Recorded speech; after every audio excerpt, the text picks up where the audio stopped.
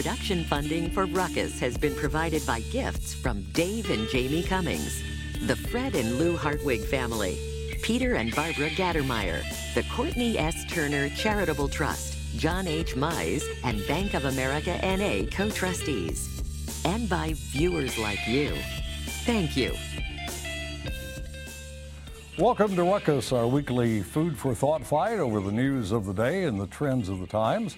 I'm Mike Shanin. The Ruckus join me shortly, and our topics this week: the State of the Union debate, debating the bi-state border battle, roast and toast, and the ABCs of pre-K and KC schools. Our guest scheduled for this week had to cancel due to the icy weather, I guess. It was Dr. Mark Bedell, the superintendent of the Kansas City, Missouri School District. He canceled schools and his appearance on Ruckus. So let's meet the panel and start a ruckus. Patrick Tuohey is Director of Municipal Policy at the Show Me Institute, a free market think tank. Marianne Murray Simons is a freelance writer and consultant.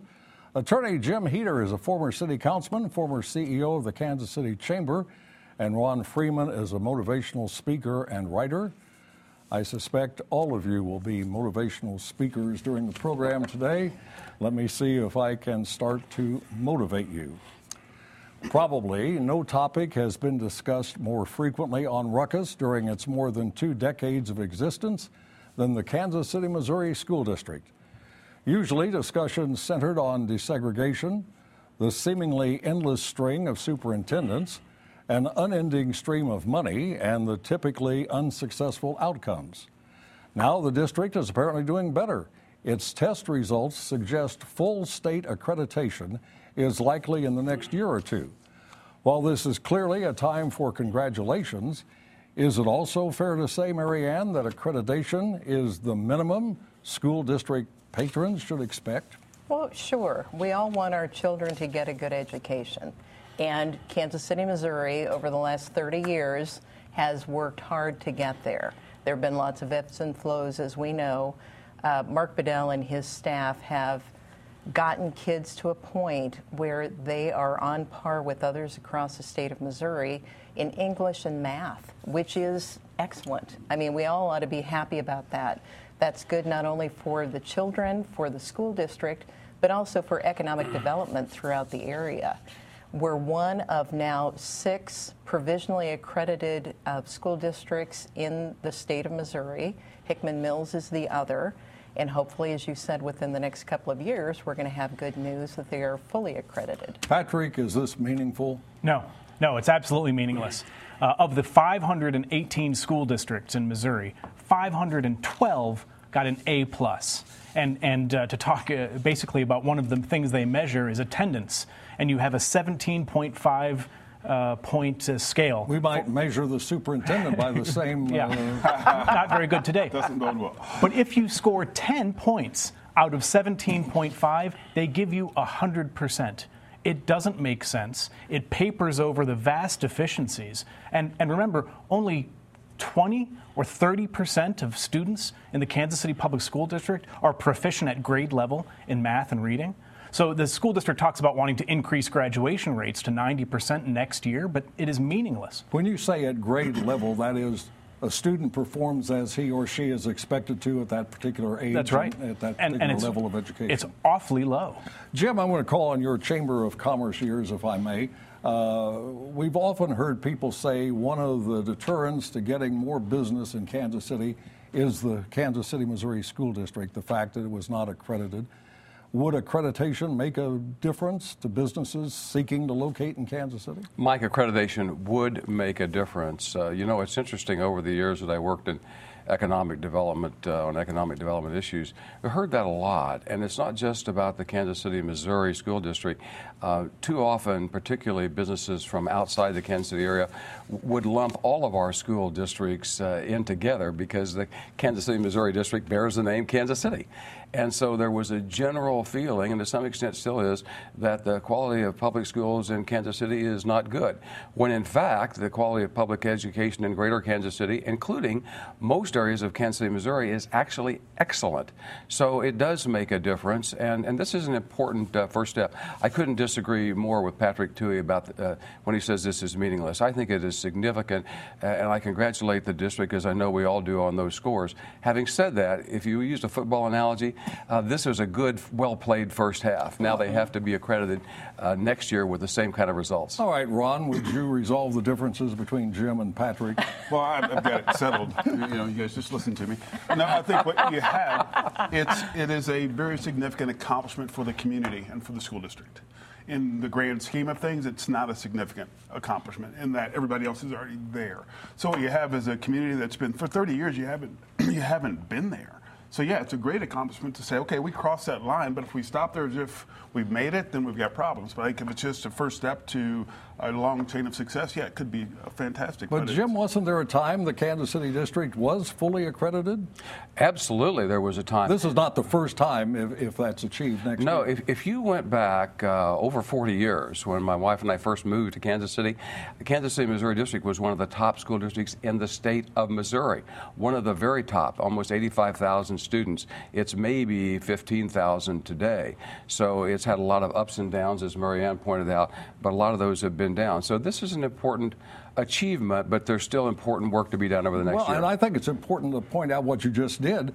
When the district was fully accredited years ago, it had thousands more students than it has today. Absolutely correct. So the upward trend is worth noting, and we hope they stay on that. Final word to Patrick. The best news for people in Kansas City is that unlike lots of places in Missouri, parents here have school choice. 40% of the kids in the Kansas City school district, the public school district, go to charter schools. They are outperforming their colleagues in the public school. All right, we have more education news. 3/8 of a cent sales tax for pre-K education is headed for Kansas City's April ballot. This is one part of Mayor Sly James' efforts to improve education in the city's public, private, and parochial school systems. As you've heard, some school officials oppose it for a variety of reasons. Dr. Bedell is one of them. If he had been here, we would have him explain why.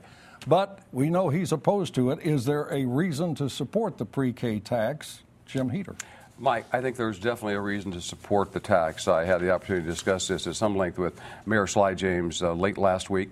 It's his proposal, and he's working hard to get it approved by the voters in April. No tax proposal is perfect. There are pros and cons about this one. Having said that, I applaud Mayor James for being on the right track in terms of preschool education for our young people. There's probably nothing more important that we could do in the Kansas City community, and frankly in our society as a whole, than preschool education. The statistics are very, very clear. If a child is reading at third grade level when he or she is in the third grade, they have an excellent chance of societal success. They'll be a success in our society. If they are not, that is the exact reverse is true. Up to the third grade, you're learning to read. Beyond the third grade, you're reading to learn. So every initiative that the mayor has made since he took office has been focused on getting kids in Kansas City to read at grade level in the third grade, and the preschool education is an important component of that. You go to kindergarten at what, 5? At 5. So we're talking about 3 and 4 3 and 4, basically. 3 and 4, and in some cases 5. That is exactly correct. And what's interesting is around the country, this movement is gaining enormous momentum locally and statewide. People are recognizing, as they do in a lot of other countries, how important preschool education is. Get the kids ready to go to kindergarten. What do they teach 3 and 4-year-olds? I don't know what they teach them, but you know, Jim talks about if you can read at third grade, you're set up to learn, and that's absolutely true. The problem is in Head Start programs, for example, the benefits of this pre-K education disappear by third grade. You see them initially, and then by the time third grade rolls around, they go away. And are we going to teach kids in pre-K and then turn them over to the Kansas City Public School District and have the Kansas City Public School District waste the opportunity to take what these kids have learned? The cost is about $30 million a year. It's a regressive sales tax that the mayor wants to impose. And Jim, how about this for a proposal? Tell your friends in Kansas City who take money in economic development away from the schools, J.E. Dunn, Burns and Mack, Cerner, say, guys, give back the money you've taken from the schools. It's $26 million a year in the Kansas City Public School District alone, and we can pay for pre-K without soaking the poor. Did you take notes on that, Jim? Are you ready to get with it? I took notes, Mike, and I will treat them appropriately. Mary Ann, you're a mother, and shockingly enough, recently a first-time grandmother. Are you in favor of this idea of pre-K education and taxing people to pay for it? This dates back years with me. My daughters are 30 and 31. Early childhood education is the most important thing that a parent and a school district and a community can do for its children. This is positioning people in the first 3 years of life and then beyond to be successful in life.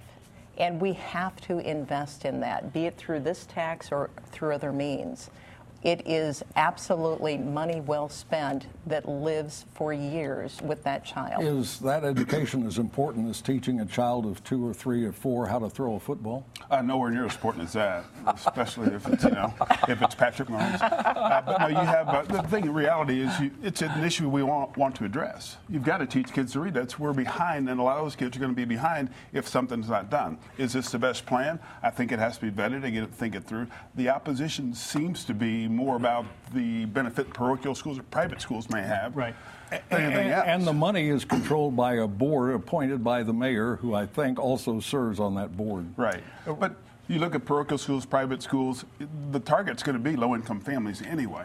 Why not help those kids as well as everybody else, no matter where they're going to go to school? But the bottom line, you got to get them ready to read. But Which Ron, is what you don't Head Start is all about, is helping Ron, those disadvantaged children. You don't like tax increases.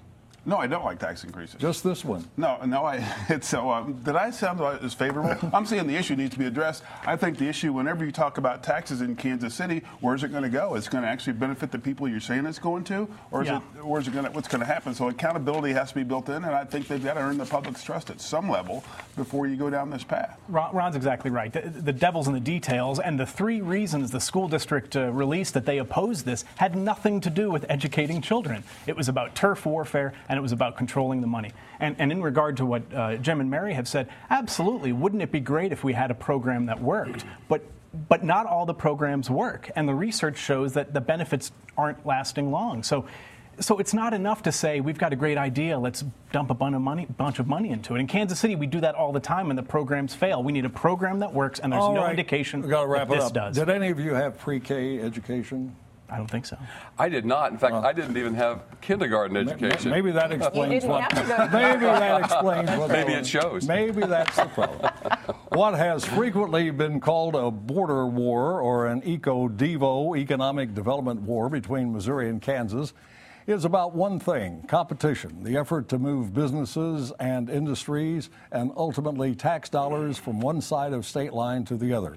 From Kansas City, Missouri to Johnson County, Kansas, from Johnson County to Kansas City, from Kansas City to Wyandotte County, et cetera, et cetera, et cetera. Some analysts think these battles are coming to an end. There's apparently reason to believe that the governors of Missouri and Kansas, Parson and Kelly, Republican and Democrat, are planning to meet and seek some path forward. I know you study this type of thing at the Show Me Institute, Patrick, so are these border wars bad for a community? They are a tremendous expense, right? Diverting money from schools to Jim's friends so that they can build world headquarters for themselves, as Burns and Mac did, as J.E. Dunn did. A tremendous expense, and the research indicates there is no gain. There is absolutely no gain. The W.E. Upjohn Education Institute said that 75% of the dollars spent fund things that businesses would have done anyway. It is a tremendous waste of money, but developers love it, right? It helps them. It's a benefit to them. I think it would be great if the governors of Kansas and Missouri got together and decided to have a ceasefire, but even if Kansas wants to keep doing it, Missouri should stop, Kansas City should stop. It doesn't work. It doesn't create jobs. We don't need the other side. If they want to be fools and waste money on it, let them. But it absolutely has to come to a stop. Jim, it's about competition, I think, as I suggested in the introduction. Why is competition bad? Well, what tends to happen is between Missouri and Kansas with the various tax breaks and and abatements that are available in both states, both at the county, local, and state level. What tends to happen is that they compete in giving away tax base. And that's totally unnecessary and inappropriate when you're simply moving a business from one side of the state line to the other. I think people in the business community have recognized that for a long time and have been leaders in seeking a truce on this between Missouri and Kansas. It's interesting to note that a few years ago, the Missouri legislature and the governor actually passed legislation which would have accomplished this, but Kansas Governor Sam Bramback wouldn't support it and wouldn't sign it. And I think there's a good likelihood that that'll happen again. Now, a few years ago, the Greater Kansas City Chamber of Commerce. What will happen again? That the governor of Kansas won't go along? Oh, no, that there will be legislation. Okay. Thank you for clarifying. There will be legislation in Missouri and Kansas that would essentially do that, and that's appreciated. But I think Governor Parson and Governor Kelly would be proponents of that, and I think it'd be good for Kansas City. The thing that I would like to see, though, more is beyond that. I'd like to see Kansas and Missouri cooperate more, play better together in attracting true, significant outside businesses to the greater Kansas City area, whether they're located in Missouri or in Kansas. There's a great opportunity there. That's a pretty good point, is it not, Ron, that if the two states were to work together and try to mutually benefit the area instead of just one state or the other state? I think it's a great idea, but I don't think it's realistic because everybody's got their interest. And that's what we have to work towards. Missouri does what it needs. Kansas does what it needs. I think and you move the ball forward. This idea of the border war, it's going to be there because there's economic competition. Everybody wants more. Getting the state, getting the municipalities out of it is what needs to happen, and let the businesses do what they need to do. We spend our time and effort looking to attract people from Chicago, from San Francisco, get those people to move in here versus getting me to move my business from 435 in Warnell to 435 in Metcalf. I mean, all right. Doesn't make sense. It's about net new jobs, Mike. I mean, that's the real issue that we ought to be looking at metropolitan-wide. And the way that we've been scooting businesses back and forth with a lot of dollars the going jobs behind stay them. The same. Yeah, there is hardly any increase in net new jobs, and that's a problem, and that's what people ought to be thinking about. Okay, before we move on to another completely different topic, let me introduce a completely different topic. There's news about the KCI and its future. That's right. So the City Council had a meeting today. The airline, Steve Cisneros, who's an employee of Southwest, but who is representing all the airlines, came in and made a counteroffer. Basically took the Edgemore bid and said, we don't want to pay that, and said we'll pay about $1.5 billion, which is roughly 10% under what Edgemore had said. We learned that the planning will take about a year, and it won't be until we're 80% through the planning that we will know what the real cost is that we haven't known for years. Does that sound right to you, Jim? Is that what's going to happen? Well, what's happened with the airlines is very important. The airlines have among themselves reached an agreement on the kind of airport, the new terminal we should have, and what it should cost. That'll now go to the City Council, and then the next step is for the Council and the City of Kansas City, Missouri to enter into a development agreement with Edgemore. The Kansas City Star wrote a pretty good editorial this morning about that, as a matter of fact, which basically said in the next 30 days that needs to happen, and we need to get this project approved. Should move the project forward. Absolutely correct. All right, good. Article 2, Section 3 of the U.S. Constitution, I was just reading that casually the other day, mandates that the President shall give to the Congress information for the State of the Union and recommend for their consideration such measures as he shall judge necessary and expedient. Speaking to a joint session of the Congress, the 45th President, Donald J. Trump, as expected, talked about what was likely the most contentious issue of the night, the border wall. In the past, most of the people in this room voted for a wall, but the proper wall never got built. I will get it built. The Democratic response was given by Stacey Abrams, a former Georgia state legislator who almost won the November governor's race and is seen as a rising star of the party. Abrams talked about the recent government shutdown. The shutdown was a stunt engineered by the President of the United States, one that defied every tenet of fairness and abandoned not just our people, but our values.